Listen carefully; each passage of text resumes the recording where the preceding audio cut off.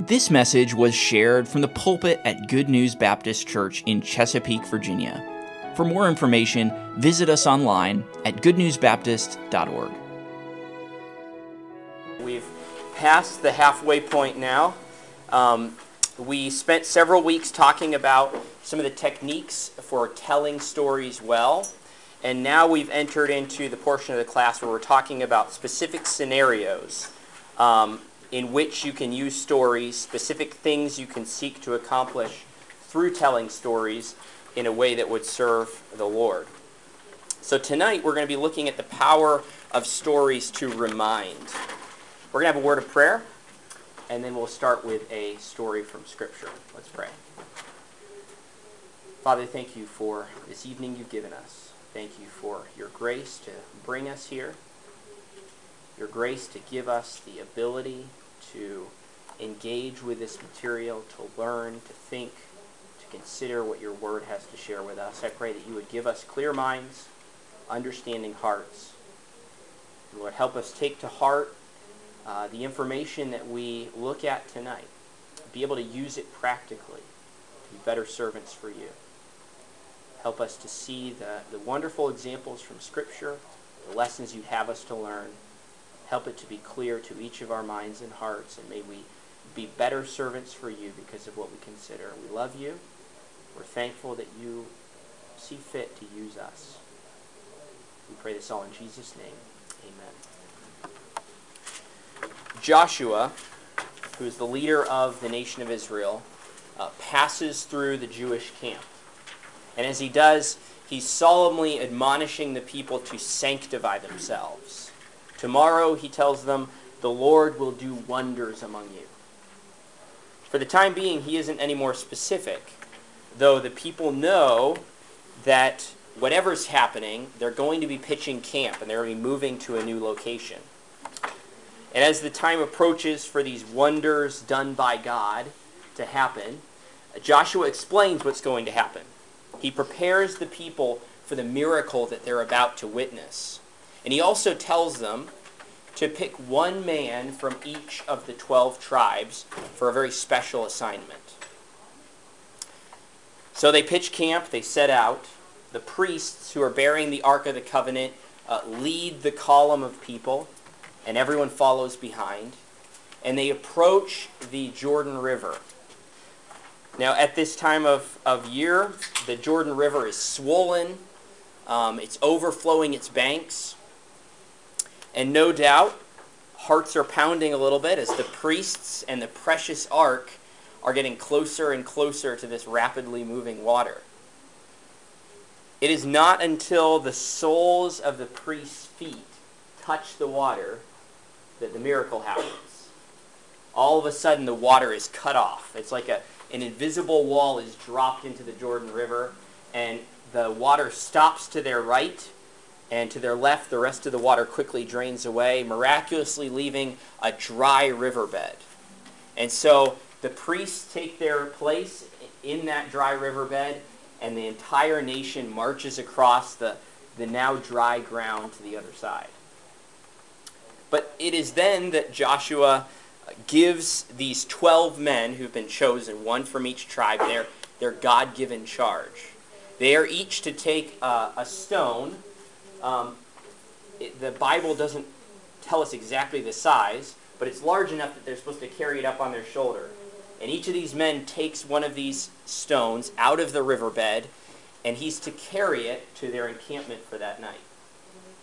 And so they do so, and they encamp in a place called Gilgal. And there they're given a special task. They take these 12 stones, which have been smoothed by the waters of this rapidly flowing river, and they pile them together. Now, you imagine a pile of 12 large, smooth stones is going to be something that would draw attention. It's going to be a conspicuous landmark. It's going to be the kind of thing that is going to draw people's curiosity. You can imagine families passing by and children asking their parents, why are these stones here? And in fact, that is God's reason behind this pile of stones being created. He tells them when the time comes that children many of whom at this point are not yet born, pass by and they see this odd pile of rocks and they ask, "What mean these stones?" The people are instructed to tell the story of what happened on this awe-inspiring day. They're to tell the people, their children and their grandchildren, Israel came over this Jordan on dry ground. They're to explain that the Lord dried up the waters of Jordan until the whole nation had passed over, just like he did at the Red Sea. So God puts this memorial in place because he wants these people and the whole world to know that he's a mighty God who ought to be feared. And this pile of stones and the story that is attached to it are a part of his plan to make himself known through his people generation after generation. It's interesting to me how much God cared about keeping this story alive. He didn't just care about doing this miracle, he cared about making sure the story of the miracle stayed alive. He cared enough about it to get them to build this pile of stones. That's because God understands the power that stories have to remind us, not in a remember the good old days kind of way, but in a way that grows and strengthens our faith. You know, I like hearing and telling new stories, ones where the hearers legitimately don't know what's going to happen at the end. But there's a very special place for familiar stories, for repeated stories, for stories that are told in much the same way, generation after generation after generation. And that is in great part what we're going to be looking at tonight. Stories that serve as ongoing reminders. Now, you might hear stuff out there today about using stories to remind people of what they have done, inspiring them to have faith in themselves, and to be able to trust in what they can accomplish. And I do want to be clear from the outset, that is not even sort of what we're talking about tonight. All right? This isn't about bolstering someone's self-confidence by reminding them of what they've accomplished in the past. What we're going to be talking about tonight is reminding people of who God is and of what God has done, inspiring them to have faith in him and what he can accomplish. That's what this story here was all about, that God had them create this pile of stones and keep this story alive. So I want to look at 4 areas in particular tonight where it's helpful for us to think about stories as reminders, repeated to keep the truth in front of our hearers. First of all, let's look at Bible stories. What was your first introduction to the Bible? Now, if you're like me, you'd say, I have no idea. I was too young to remember. But probably for most of us, especially if we were introduced to God in the Bible as children, it probably came in the form of a Bible story. From the earliest ages, we're sharing with children stories from the Bible. If you take a field trip to the children's Sunday school classes on Sunday, you'll hear one Bible story being told here, you'll hear another Bible story over here, another Bible story over here. Why is that? Why do we tell Bible stories to children so much? Well, one reason is stories are great. Stories are easy to teach. They're easy to listen to. They seem easier for children to understand than other sorts of lessons. Some people might suggest that the reason that we focus on Bible stories with kids is because they can't really handle theology. We can give them the theology when they get older, but when they're younger, we just have to give them the stories. And then later, we'll give them the other stuff. And so we'll tell them about Noah and the ark, we'll tell them about Daniel and the lion's den, we'll tell them about Jonah and the whale. We'll give them the stories now, and we'll worry about the theology later. My question is, does it have to be one or the other? Does it have to be either stories or theology? That's how we think about it sometimes. You're either teaching the Bible stories or you're teaching the meat, the real deep theology stuff. It's either a surface level story or it's Paul's letters. And it feels like it's one or the other. I would argue, though, that theology is one of the big reasons that God has given us the stories in the Bible. Stories hold a great deal of power to instill and reinforce deep doctrinal truths. And I would argue that if they're shared the way God intended, that stories can be one of the most effective ways to ground both children and adults in theology. Consider two specific areas where Bible stories remind us and help us to learn eternal truth. First, they teach us what God is like. Now, in that story we considered at the very beginning, the people of Israel, as this was happening with this crossing of Jordan, they likened that miracle to another event that had happened a little bit earlier in their history. Any idea what that was? There we go. All right, the Red Sea crossing, okay? A lot of similarity there. And that's what they thought back to. All right, we're crossing on dry land through this river. Hey, I remember this happening before, except last time it was the sea. But it's interesting to me as you read through Scripture how often the Red Sea crossing is referenced throughout the history of Israel. It's this touch point they go back to again and again, and they reference the Red Sea crossing over and over. It's this story they return to again and again and again and again through their history. And it's just one of many. There are other stories like that you see referenced throughout Israel's history.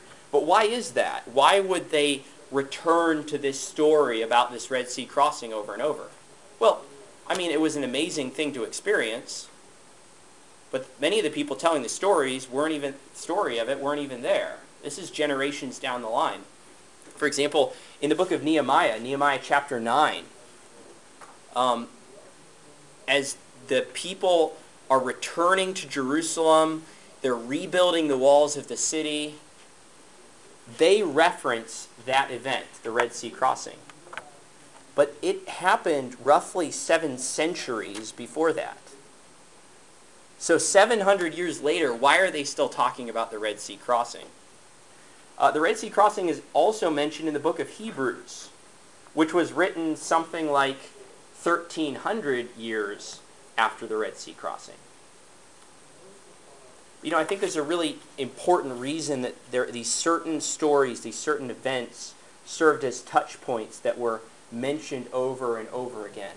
And I think it's because they reminded the people of important truths about God. The people of Israel allowed these stories to be reminders to them of God's faithfulness, His grace to establish them as a people, His keeping of His covenant, His omnipotence, the fact that no situation is too hard for Him to handle. They went back to these stories because the stories reminded them of truths about God.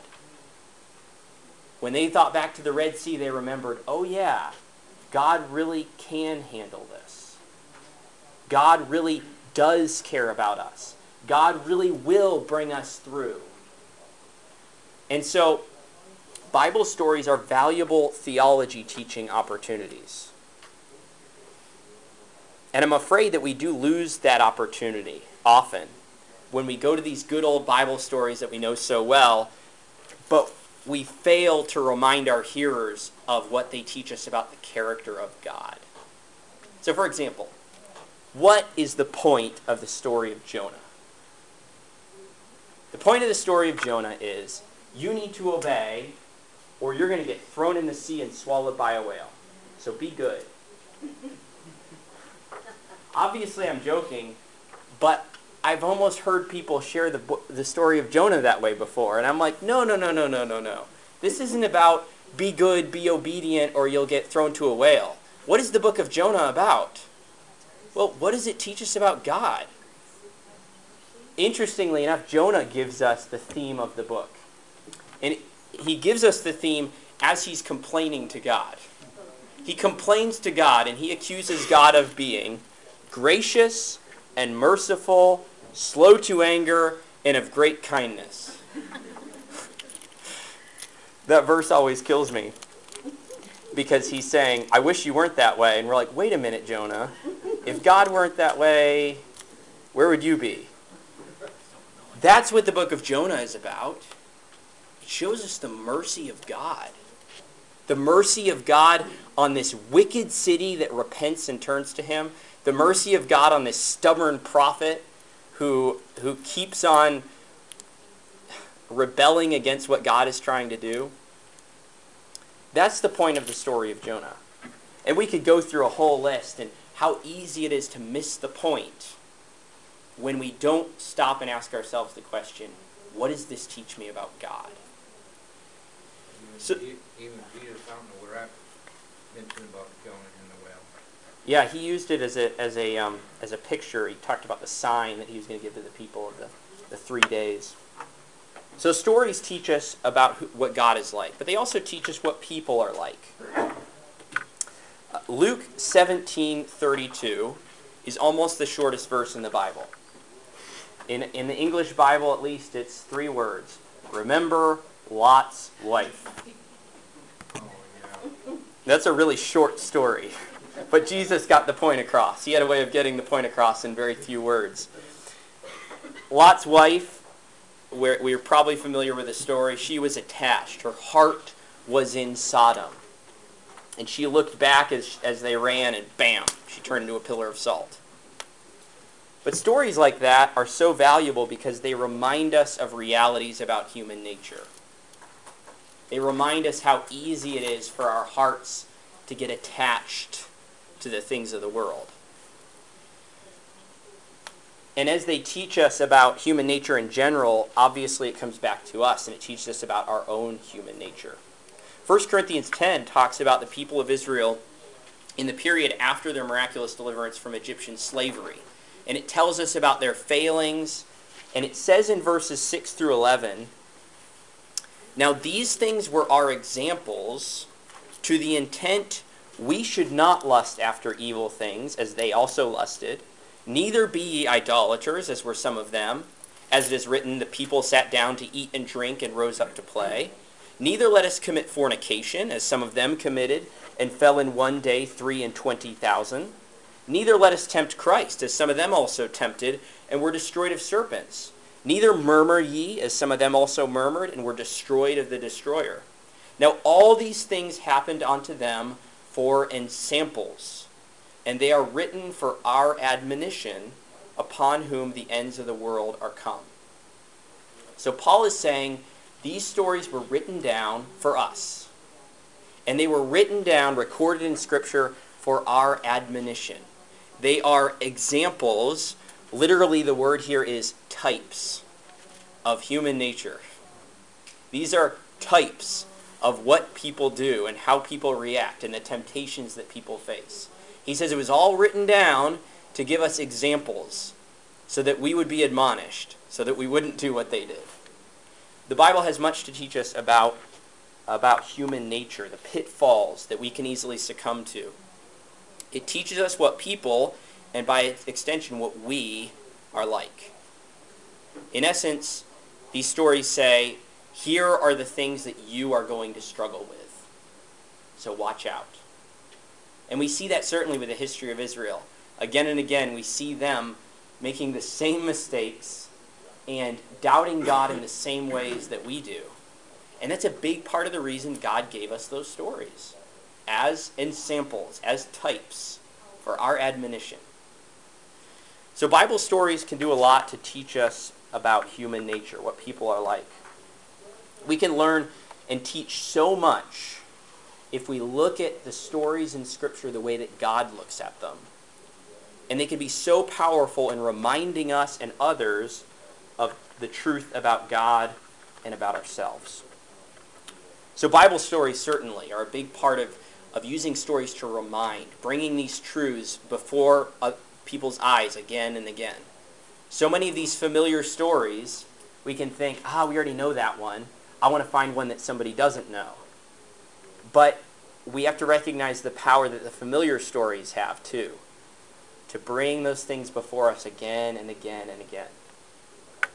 But there are other sorts of stories. I'm going to mention a few. Like I said, I believe I mentioned this earlier. I'm certainly not trying to be exhaustive here, but some specific areas that I think this idea of reminding, bringing these stories before people, some specific areas this can be helpful. Another one is family stories. Now, what is it that sets one family apart from another? Well, there are lots of different aspects. Personality, quirks, hobbies, habits. But there's one thing that really makes a family unique and separates it from other families, even that maybe share some of the same traits, and that is stories.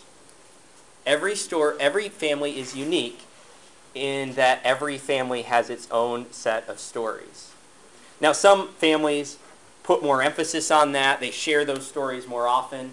Others, not so much. But either way, every family has its lore. And that's just part of what makes that family that family. Now, I didn't really think about my family as a big storytelling family. And then we started to add new members to the family as different ones of us got married. And I found that part of that process of inducting new people into the family is sharing with them the family lore. All right? We have to tell them the stories, or they can't truly be a Brown yet until they know the Brown stories. All right? It's just part of the process, because you can't really know the Brown family, the essence of our family, until you know those stories, for better or worse. But why is it that way? Why do stories have such a part to play in the personality of a family? Well, I think it's because those stories keep alive what has marked that family through the years, as it's grown and changed, and those stories keep something alive. And that has made me start to think about what I consider to be a very consequential question. And that is, in my family now, with my wife and my kids, what are the stories that I want to keep alive?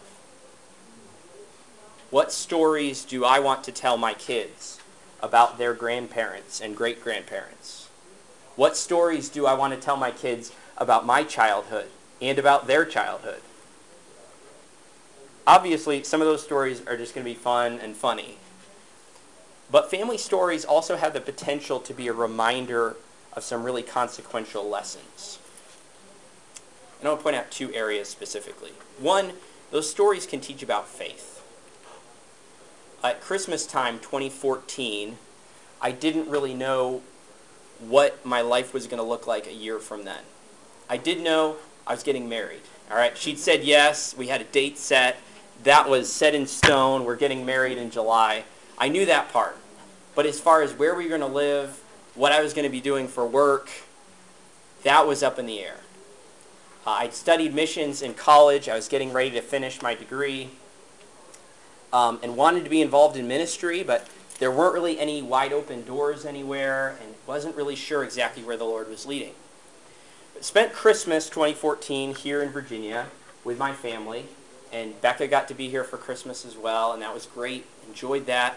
And while we were here, I decided to talk to Pastor Asher and just mention to him, we're not really sure what's coming up, but if we were to move to this area, what would be the ministry opportunities that I might have here at the church? Because regardless of where we are, regardless of what I'm doing for work, I want to be involved in the church. And so asked him about that, and his answer kind of threw me for a loop. He said, well, we're looking for an assistant pastor. That was not the answer I was expecting him to give me.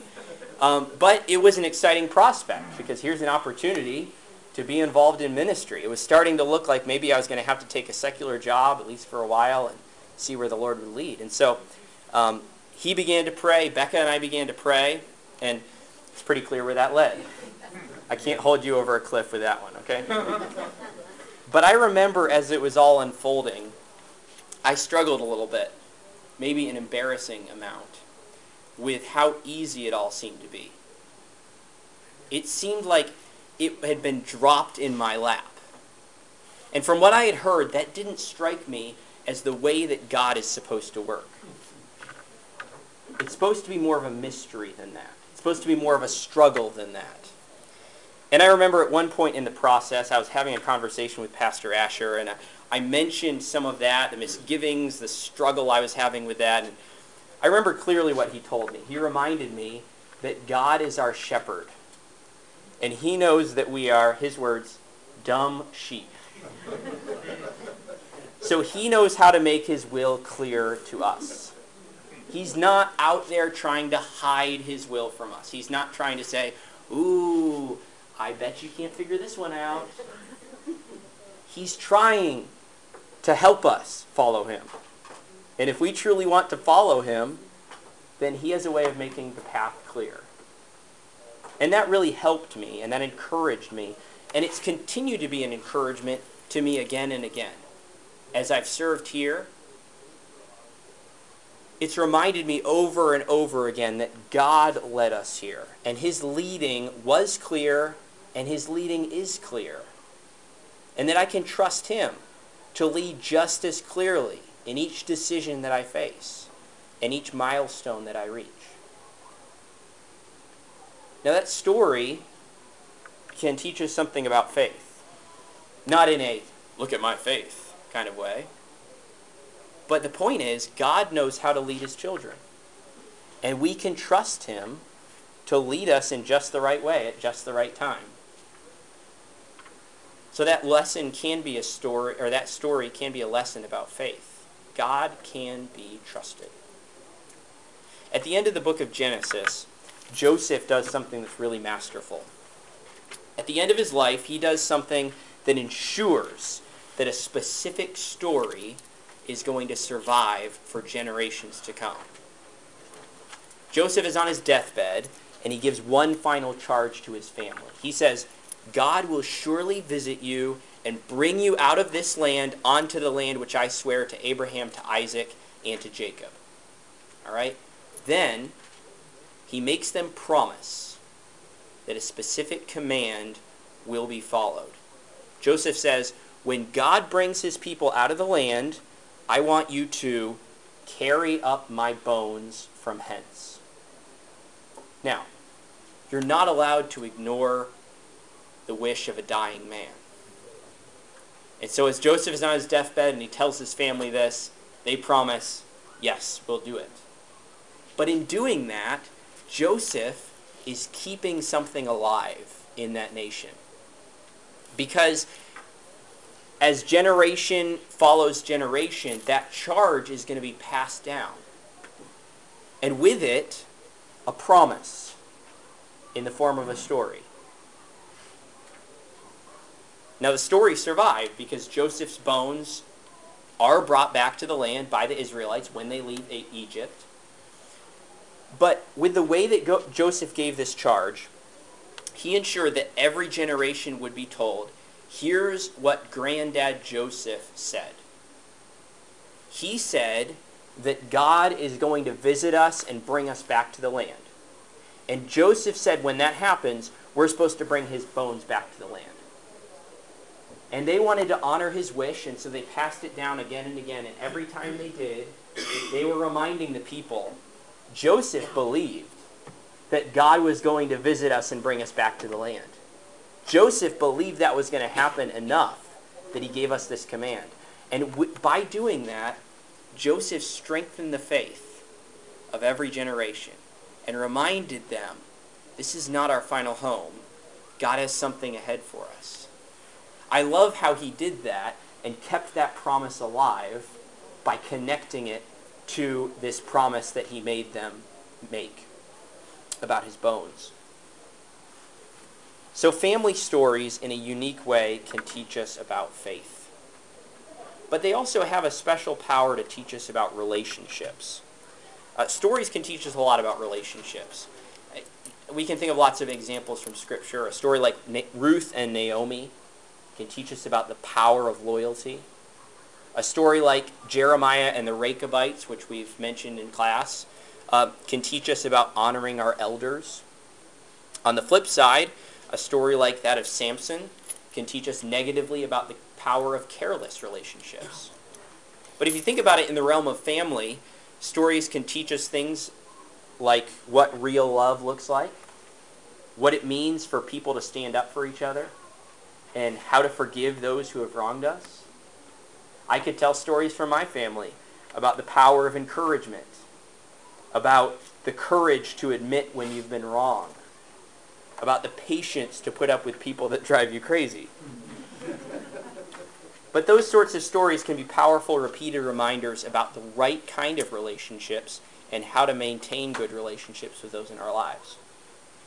So those can be powerful reminders to pass along as well. Now, this next point is connected to family stories, but I did want to mention it on its own. That's family traditions. What does your family do at Christmas or at Thanksgiving? We're not going to take time. I would genuinely be interested to hear some about different family traditions. But one thing that I think is interesting about family traditions is there's always a story behind them. Now, in some cases, it's a meaningful story. In other cases, it's not quite as meaningful. But somehow that tradition came to be in the beginning. All right, something led to it. And so there is always a story behind it, whether or not that comes out in the way that the tradition is practiced. But truly meaningful family traditions, especially if they're intentionally connected to that meaningful story, can be really powerful. Think about the Passover. In Exodus 12, Israel is on the cusp of truly becoming a nation. They're still in Egypt, but they're about to be brought out of captivity. And God sets up a feast and some unusual rituals as he sends the final plague on Egypt. But as he does that, he doesn't set it up as a one-time thing. He says, this is going to be a feast that you're going to practice every year. This Passover thing is not just a one-time thing. It's going to be an annual celebration for the people of Israel. And even to this day, each year, the people of Israel, the Jews, eat certain foods. They behave in ways that are different from how a Jewish family would normally behave. Now, those customs look a little bit different today from how they did at the very beginning. This is an example of a Passover Seder table. Each of the things on that plate that you see there have a special meaning within the Passover celebration. There are certain things that they eat. There are certain things that they say. But it's interesting to me, part of the celebration of that Seder meal is something called the 4 questions, or the Manishtana. And traditionally, that's recited by the youngest child in attendance. And the child asks about the reason that this time, that this night is different from all other nights. Why is it that we do these things that we don't normally do? And then the answer comes. It's all part of the ritual. But the answer comes, and it comes in the form of the story about how God brought the people of Israel out of Egypt and how his great salvation was shown through the 10 plagues and through that final plague, and as God led the people into the promised land. Now, the book of Exodus makes it clear that that was God's intent from the very beginning. He set up this feast. He set up this tradition so that the story behind the tradition would continue to be told year after year after year. So that it wouldn't be something that just comes up every once in a while, but every year they'd be going back and the children would be saying, why are we doing this? And the elders would be saying, let me tell you, it's because of what God did. I think that's a great example of a meaningful family tradition serving a purpose to keep a story alive that points us to the Lord. Growing up each year at Easter, we'd have an Easter egg hunt. But we wouldn't just find plastic eggs with candy in them. There were some of those. But there were also some that were numbered. All right? And those ones that were numbered, we would save until we'd found all of them. And then we would open them in numerical order. And each of them would have an item inside. There were different things for each number. And they each represented something in the story of Christ's death, burial, and resurrection. And so, for example, I think there was one that had a coin in it that signified Judas betraying Jesus. There was one with thorns in it to represent the crown of thorns. There was one that was empty to represent the empty tomb, that sort of thing. And we go through, and one of my parents would read the story for each of those eggs as we'd open it and see what was inside. And it would carry us through the Easter story. And I remember looking forward to that each year. It was the same thing each year, but I looked forward to it because somehow there was still an excitement about opening each one and seeing, oh, this one's this. What does that stand for? But it was a tradition that we did every year that every time we did that, it was drawing our attention once again to what Christ had done for us. It was something simple, but it was something that truly had a meaningful story behind it. I think that's something important for us to consider, is how we can use this idea of stories that remind and connect it with family traditions. Moving on, let's consider personal stories. Now, as we look at the idea of personal stories, this is kind of two-sided. This can be personal stories in the sense that we're taking a story from somebody else's life and recounting it back to them. So it's a personal story to them that we're taking and sharing back with them. Or it can be a personal story to us that we're sharing with ourselves or others to remind us of something that's happened to us. And I'll give some examples just to clarify on that. But we can all begin to lose sight of who God is and what He's done. And often those personal stories can strike a chord in a unique way that brings things back into focus.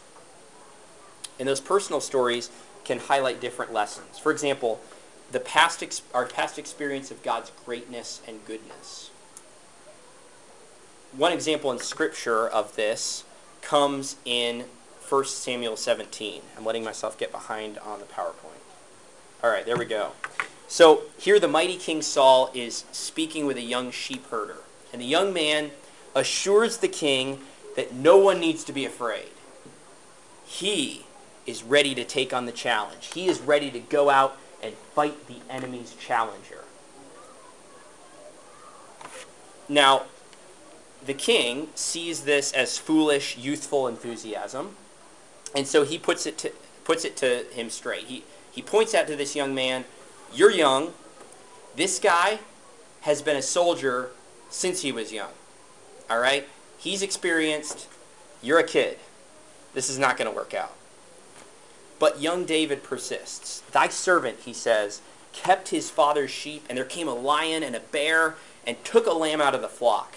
And I went out after him and smote him and delivered it out of his mouth.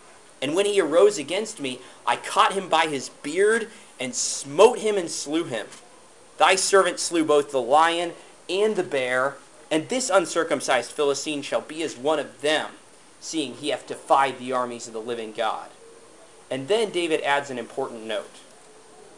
He says, "The Lord that delivered me out of the paw of the lion and out of the paw of the bear, He will deliver me out of the hand of this Philistine." Now Saul can't argue with this evidence of David's experience battling large predators. But clearly David's tale is about far more than just his prowess as a warrior. David is pointing out something very important. He has seen God's power to deliver, and he is confident that he can expect to see it again. That's what David's pointing out. Not, look, I kill these animals, I can kill him. He's saying, no, God worked and helped me to kill those animals, and God can help me to kill this challenger. So Saul relents. He sends David into battle against Goliath, telling him, "Go, and the Lord be with thee." Now, at first glance, David's story does sound like a whole bunch of bragging. And nobody likes a story where the person telling the story is the hero. But David avoids that trap because he recognizes he's not the hero. God is the one who gave him victory. And as we think about this idea of using stories from our own lives to share with others the greatness and goodness of God, we need eyes to see, to know, to understand that we are not the heroes of our own lives. The one bringing us success, the one who's fixing our messes, the one who's straightening the crooked paths is not us. It's God. And when we learn to see him at work in our lives, it not only fixes our perspective, but it'll give us the opportunity to share about his greatness and goodness with others. It could have been easy for someone who went through what David went through to say, look, I'm impressive because look what I've done. Instead, David had the sense to say, no, look what God has done. And I can expect him to work once again. Personal stories can also be reminders of past personal faith. In 1 Samuel 15, the prophet Samuel is giving King Saul a real dressing down. Saul has just ignored a clear command of God to utterly destroy the Amalekites. He's spared the life of King Agag, and he's kept a whole bunch of livestock alive as well. And Samuel lays into him. But as he begins to lay into him, he starts out with a story. And Samuel says to Saul, when thou wast little in thine own sight, wast thou not made the head of the tribes of Israel, and the Lord anointed thee king over Israel? In other words, Samuel's reminding Saul of a time when he wasn't so full of himself. Of a time when he was so nervous about the whole king thing that he hid at his own coronation. Samuel says, do you remember back then, Saul? Do you remember how you looked at all of this then? Do you remember how much you realized that you needed God? That you couldn't do this king thing on your own? Do you remember that? That was your position when God made you king. And he's getting ready to tell Saul that God has said, I don't want you as king anymore. But Samuel takes Saul back, and he reminds Saul of a story from his own life, reminding him of past faith in God. Now, this is an area where we have to tread carefully. But it can be a really powerful thing to remind someone of how they have trusted God in the past.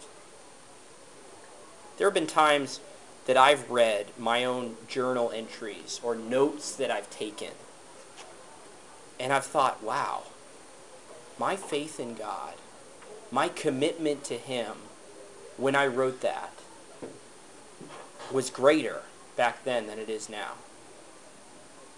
And it challenges me, and it makes me ask, what's wrong? Why is my heart not where it ought to be now? What's happened to my relationship with God? I want to go back there. Mark Taylor has an interesting practice he's been doing for years now. And don't worry, I got his permission to mention this.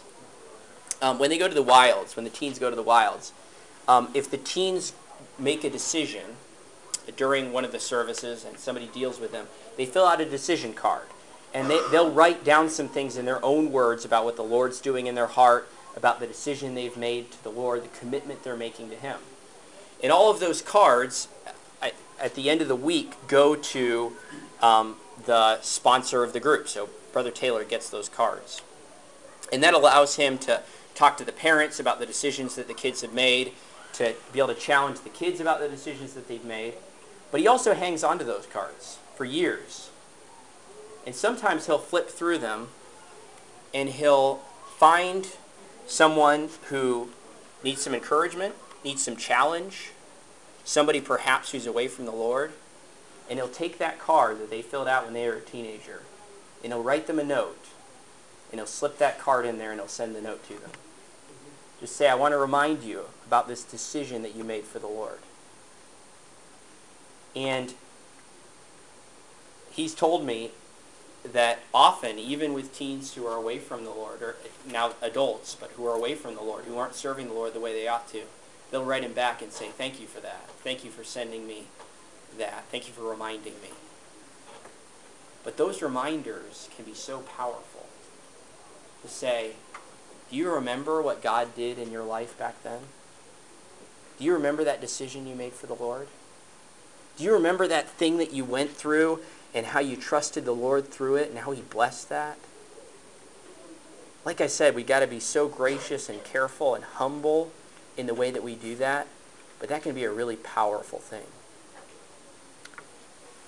These are just a few of the ways that stories can be powerful reminders. Bible stories, family stories, personal stories, they each hold the potential to remind us of who God is and what he's done, as well as reminding us about what it means to trust and follow him.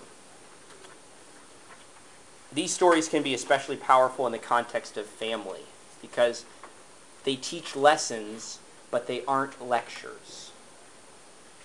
Kids and grandkids don't tend to respond well to or even remember the lectures that are shared with them, but those stories stick. And they can teach lessons that are just as powerful and more abiding than the lectures would share. It takes some extra work, but they can be such an effective tool. So consider how you can use stories in your family and beyond. This isn't just about family. To remind others of the truth and to bring that truth before them again and again. It was senior year in college, and I had a crush on Becca. But I wasn't about to do anything about it. I didn't want to follow my feelings into something that God didn't intend for me. I was an overly cautious person, and I was not one to pursue a relationship. And so if it had been up to me, nothing probably would have ever happened. But we were part of the same circle of friends. And one day a bunch of us were at lunch in the cafeteria, sitting around a big round table. And it was a Friday. And I always had to work on Friday, but I didn't have to work that week.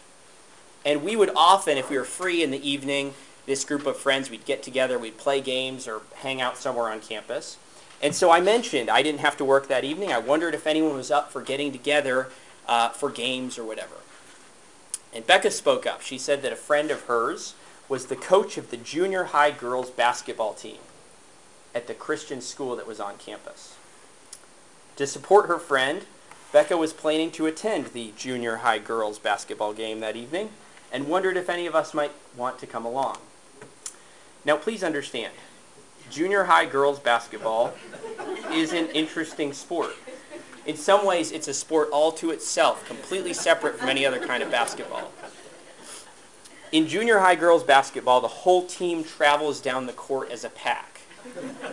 When the time comes to shoot, there's a lot of feet being kicked out in weird directions and arms flailing, and there's not a lot of balls that actually go into the net.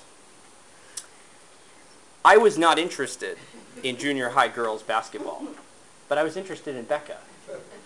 And so I said that I would be there. And several others at the table said they'd probably show up as well.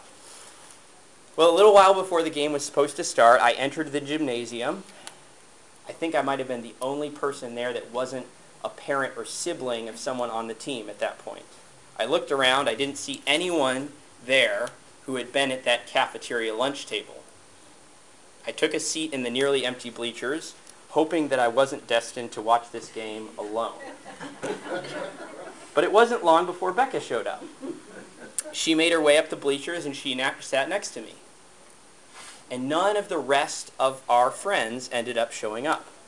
They later claimed they forgot. I think it might have had something to do with junior high girls basketball.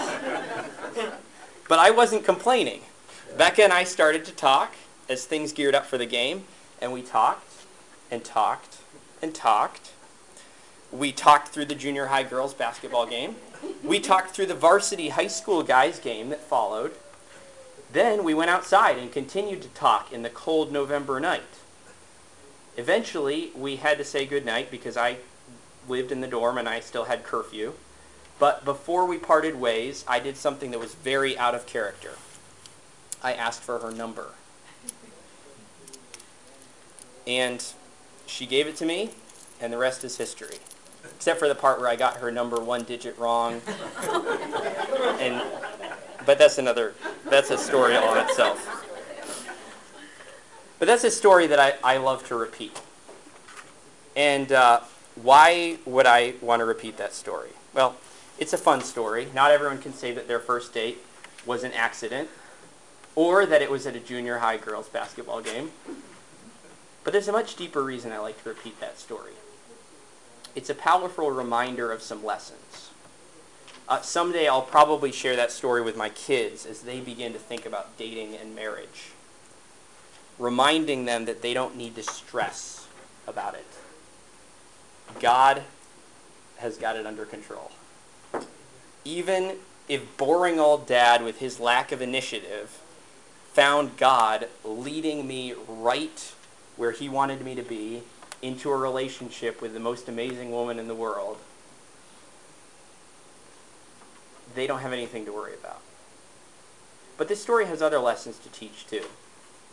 It reminds me and those who hear it that God works in mundane and common ways. Silly things like a common conversation at a lunch table in the school cafeteria or junior high girls basketball also have their part in God's grand design.